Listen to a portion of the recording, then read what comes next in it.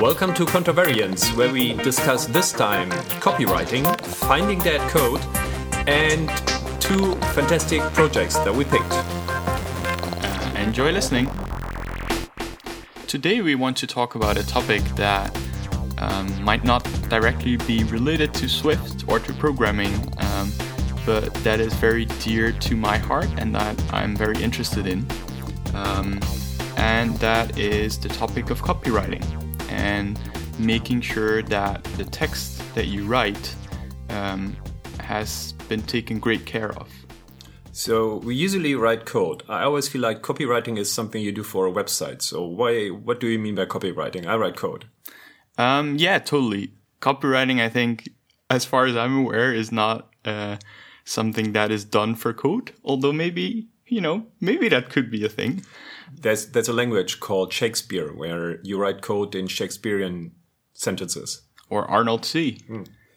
No, but definitely I was talking and wanted to focus on documentation or books, right? So what sparkled this was a short conversation with a person that works, for example, with Objective-C.io and PSPDFKit, and helps them to improve the text that they use on their website or in the blog posts they write or the books that they write. And this is a very intriguing topic to me because I really care about language and I really care about documentation. I really care about text. And I feel that I'm a person that also tries to do this. I'm by no means am I a professional there. But it's something I really try to be aware of in my writing and also love to share with others, right? So you recently wrote some documentation. Yeah, I did. And you did a very nice review of the documentation. Now, we have to mention this was internally for the company we work for. And I'm kind of opposite of what you do. Basically, I like to write a lot, but I think I care less about the language. Also, English is obviously not my native language. And I feel that's probably something that affects many developers, that when you're writing documentation or when you have to write documentation, it's much more tricky because your native language may not be English.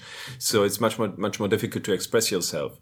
And that obviously makes it kind of hard to specifically write very well written documentation because let's face it, technical copywriting, you have to be really good at the technical part and at the copywriting part. And to be able to do that, at best you're a native speaker, and you maybe even studied something related to language, like let's say English, and you also have a very deep knowledge of the technical part. And that's a kind of tricky combination to have.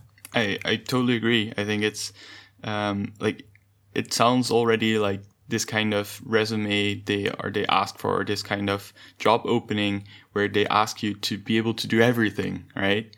And I've seen those from time to time. I've been asked actually by companies like, hey, can you take a look and help us shape this job opening for an IT position? And it's like they wanted everything. And it's like, yeah, maybe start with that. Right. So it's a huge undertaking to do this kind of technical writing and technical reviewing of writing. So totally. And same for me. I'm not English, right? English is not my native language. At the same time, though, I think it's a great combination of power or of experiences where I often struggle writing things down and just getting it on paper. But I do really love and feel like I'm good at doing the reviewing. So I think it's a really good combination of you writing something in this case and me reviewing.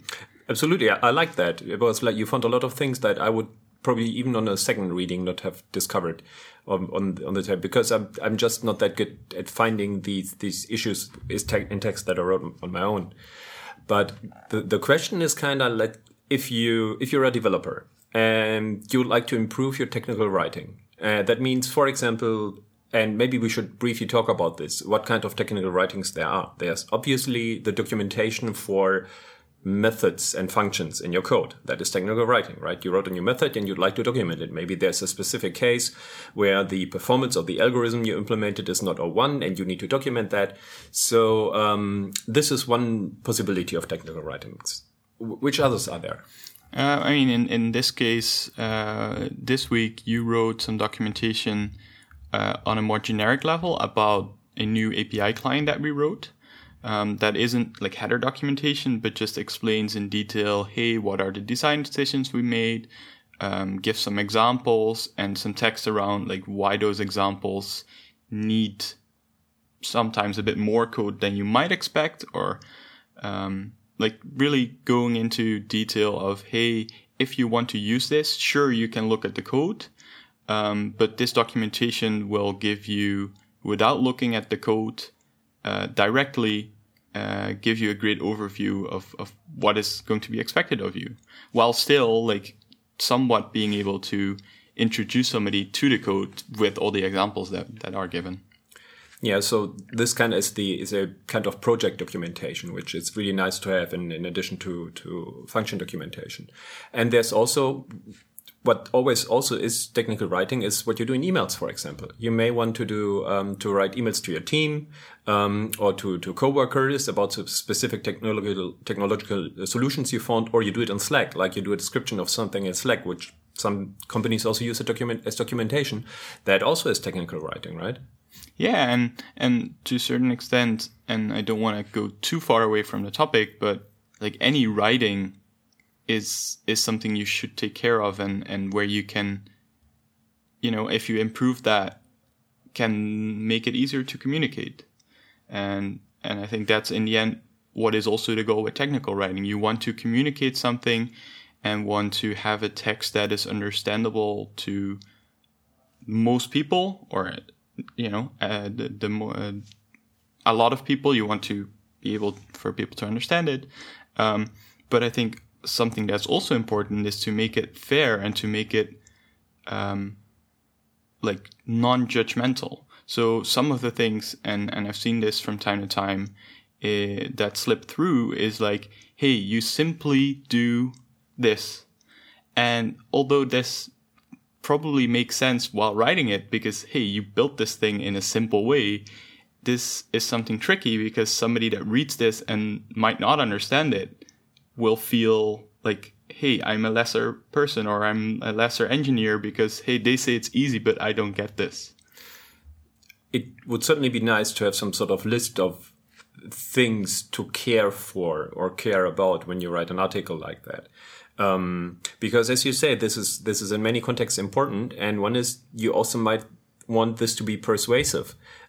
Here at work, we have a system where if you want to have a change to the code base made a more general one, you can create a design proposal here at work, for example, where you say, okay, this is something that I envision for the code base to be changed. And if you write something like that, like which is basically a document of text where you try to persuade your coworkers to write code in a certain direction, for example, to move in a certain direction, you want to be persuasive. You want to write a very nice document that explains clearly your idea. And if you fail to explain your idea clearly, even though your idea might be fantastic, it might not get picked up. So this is really important. Totally. So if let's say you're a developer and you want to improve there, how do you do that? Like, what would be your suggestions for somebody who knows that he might not? First of all, start writing, obviously.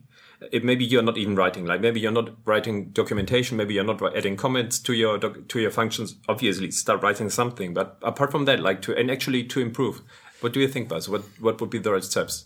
You already said that people should care about not writing things like simply do this or simply do that. What else comes to mind? I didn't want to go into like examples per se, but what you said, start writing is a good thing. Start reading, start talking, because in the end, it's all about communication and it's not just about writing. Start reviewing as well. It's the same as code. Like, writing code is very different from reading code, is very different from reviewing code. And it's the same from technical writing to reviewing text. It's all about experience. So definitely start doing something. maybe ask your colleague that just wrote documentation, like, hey, would you mind if I take a look at this? Or, hey, do you want to take a look at it together? And I think one of the things you mentioned before applies to many, if not all people. If you write something yourself, it's much harder to see the mistakes when you read it a second time compared to when somebody else reads it, because you're already in a state where you know about the topic, where you might make assumptions and you just jump over things and you might not see it even the third or fourth time. So definitely, I think here, like pairing or like, again, working together with people and just picking up some experience wherever you can is a great start. Back when I was studying in university, we had to write these papers for various seminars. And I always ask another student to if she would read my papers, just so that because it's always nice to ask somebody else to get a different opinion. And at one point she came back to me and she was laughing really hard. And she said, okay, the funniest thing happened. There was this word. You used this word in your paper. So this was a German paper, so I can't really mention the word. You used this word in your paper and I never heard it before. And I looked it up in the dictionary and it didn't exist. And I wondered what kind of word it is. So I entered into Google to figure out, is this a word that exists? And I got results, 4 of them, but they were all on your blog. So I had invented a word. I was using it on my blog. I was using it in there, but it didn't exist.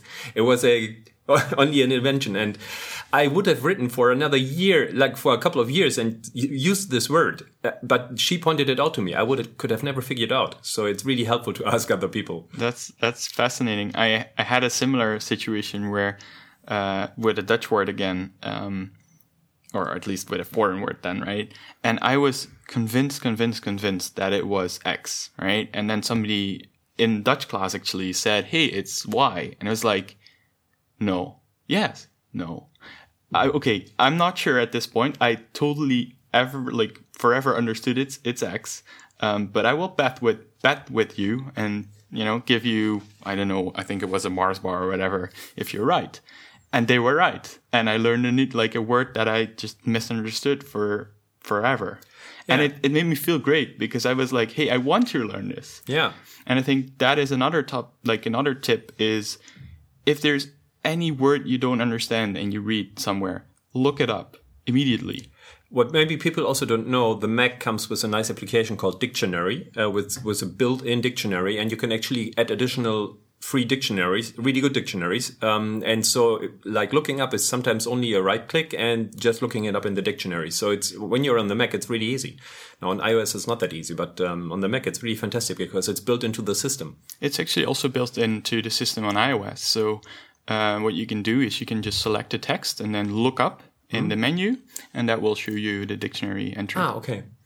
Another thing is, and this is what we were revolving around, it finds somebody to read your text or your documentation and get feedback. Like, as we said, getting feedback is really, really useful. And by reading the feedback, you will, as we said, improve yourself and see where you were not right and what can be improved, and you will learn from that. And that's really useful. That's another thing.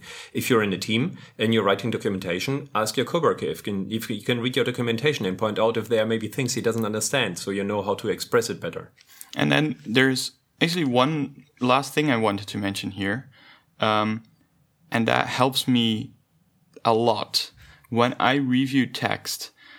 If I get the chance to print it out, because what I always struggle with when reviewing text is there's 2 things you want to do. One is you want to make changes where it makes sense, right? A typo or like a missing markdown element. And it just makes sense to make the change. But what you also want to do is you want to discuss quite a few things. So you don't want to directly make a change, but just, put a question mark there and say, hey, I should discuss this with the writer. And if you print something out, it's really, really, really nice to just take a pen, sit somewhere else as well, like go change where you sit and get some fresh air or get a different point of view. And just take the time to do it on paper. And I think that's what makes me super happy, and also is one of the tips I would give to anybody doing reviewing of text. One thing that is a bit trickier when you're not a native English speaker is finding the right expression sometimes and using the English language in the right way. And there's a very helpful book that is considered the default on this. It's called The Elements of Style by William Strunk Jr. And it's actually free because it's a bit old already. So you can download it for free. And it is by many people considered the default book for how to write properly and how to use the English language. So it's also not a big book. So it's very small. So it's easy to use and to read. So if you intend to improve your English and just to know about the details on when to do what, this is also a very useful thing to do, to look into. That's awesome. I didn't know about that. I will definitely download and read it now. If you then actually think this is a topic that interests you, or maybe you are already somebody who is good at technical writing, there's something really cool. Google has started something called the Season of Docs. And the description is, let's bring open source and technical writer communities together to the benefit of both.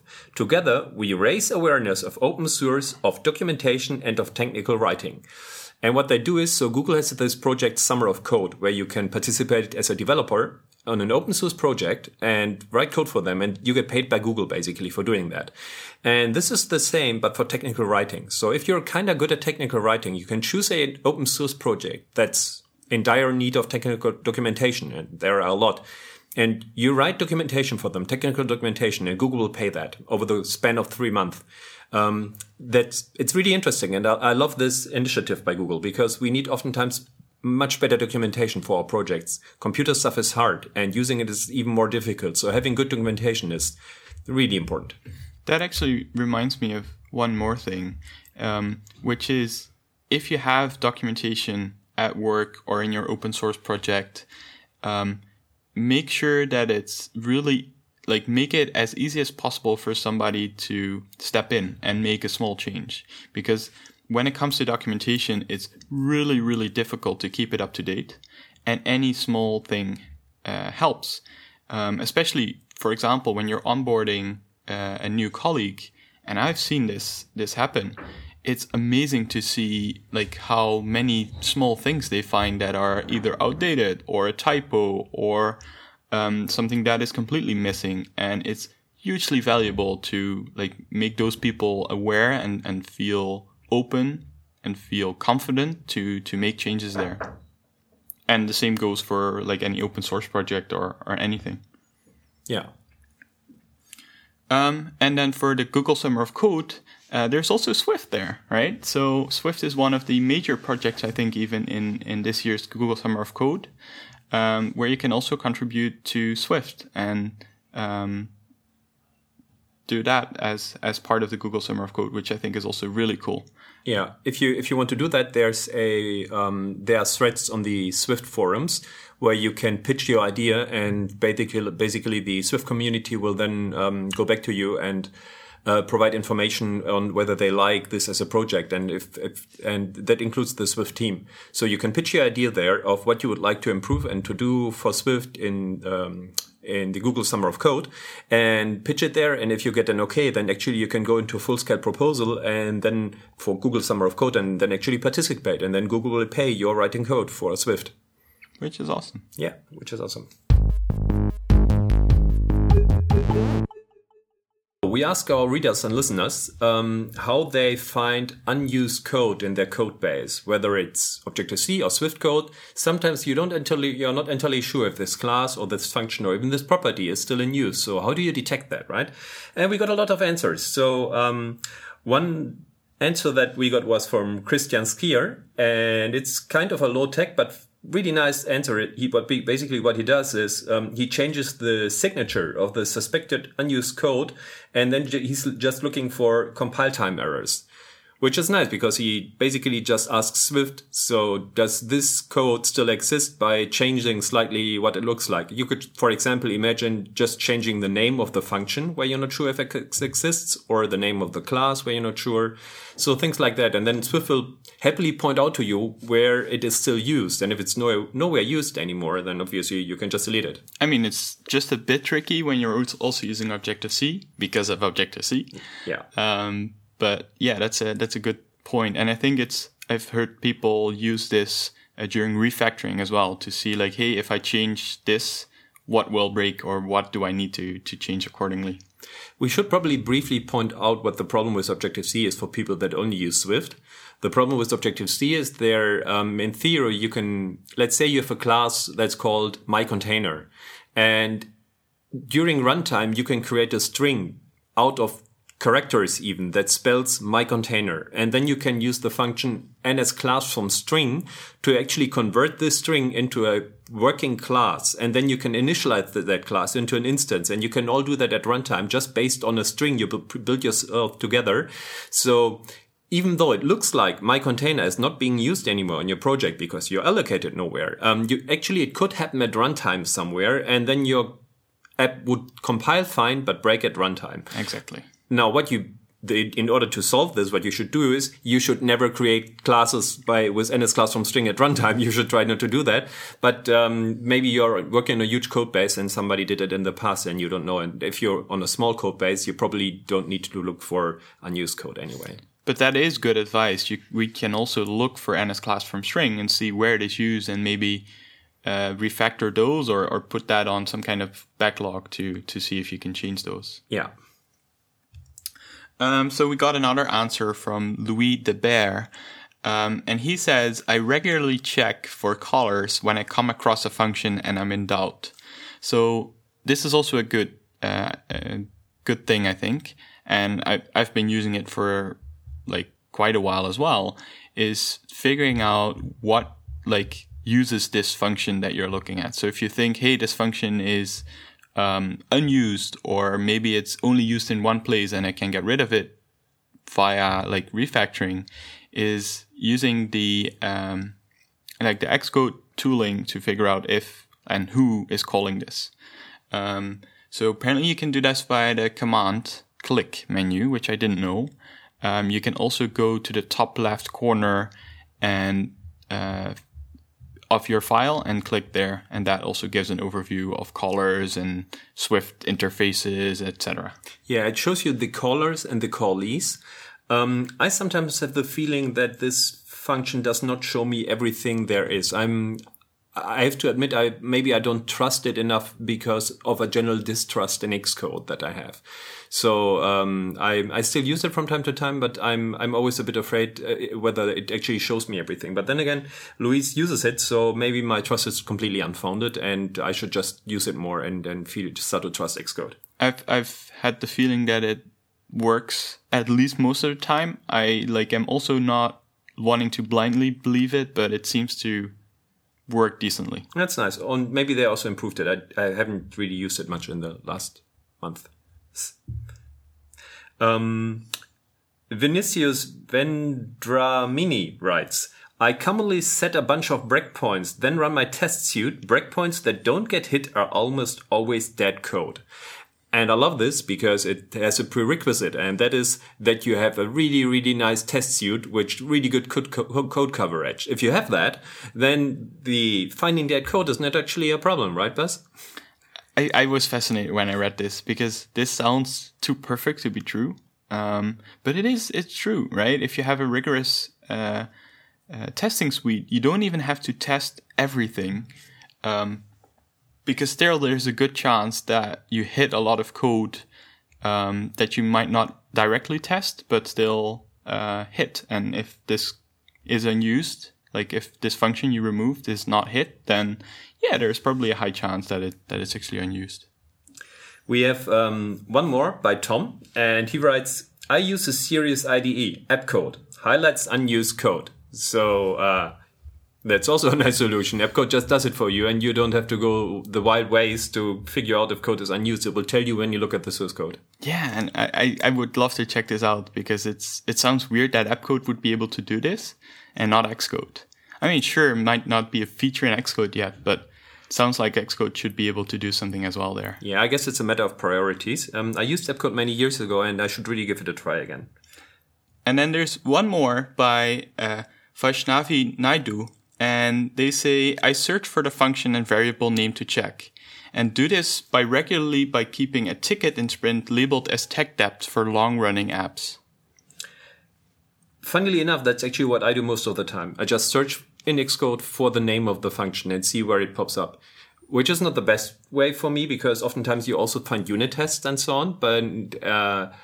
But it's still nice because then I know, okay, if something is only used in test and nowhere else, it's still that code.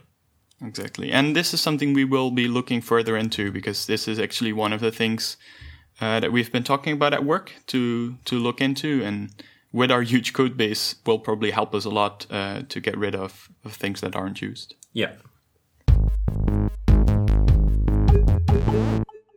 So Bas, what is your pick for this episode? So I found a project on GitHub by Emil Baer, and it's called Automatic App Landing Page. And it made me super happy because this used to be a feature, and I don't know what the name of the company was anymore, but it was something launch rocket related. And they provided a free service to like easily create an app template, like app website template. And that company was bought by Google, and Google then basically discontinued the whole service. And it looks like Emil here has built a really cool Jekyll-based tool to do something similar, and it has like dark mode and a really easy to use pictures in device frames, etc. So that's something I want to try out, and it looks really cool. That's cool. So if you want to make it big on the App Store with your own app, this is a prerequisite that's already fulfilled. You can get the website right away and don't have to focus on that. That's nice. My pick this time is a Mac app called conferences.digital, and it has the tagline, watch the latest and greatest conference videos on your Mac. And I love this because what it does is there are so many iOS conferences now that provide their videos and you can watch them, but it's kind of tricky to keep an overview, to keep a tab on them. Some upload on YouTube, some upload on Vimeo, some are on their website, and it's kind of tricky to figure out where's what, and you really, it's kind of a mess really. And this app basically bundles it all up. Conferences.digital is the best way to watch the latest and greatest videos from your favorite developer conferences for free on your Mac. Either search specifically for conferences, talks, speakers, or topics, or simply browse through the catalog. You can add talks to your watch list to save for later, favorite, or continue watching where you left off. It's really nice. I love it. It's a fantastic idea, and I'm glad it's there. And I was about to ask, but you already answered. I really like being able to like compile some kind of backlog, because at the moment, like without having an app, my backlog of talks to watch are like partially in a reading list, partially in notes, partially in reminders, partially in the WWDC app. So yeah, that's really nice. Yeah. So I think that's it for this episode. That's it. It was a great chat, Bas, and yeah, thanks for listening. Thanks for listening.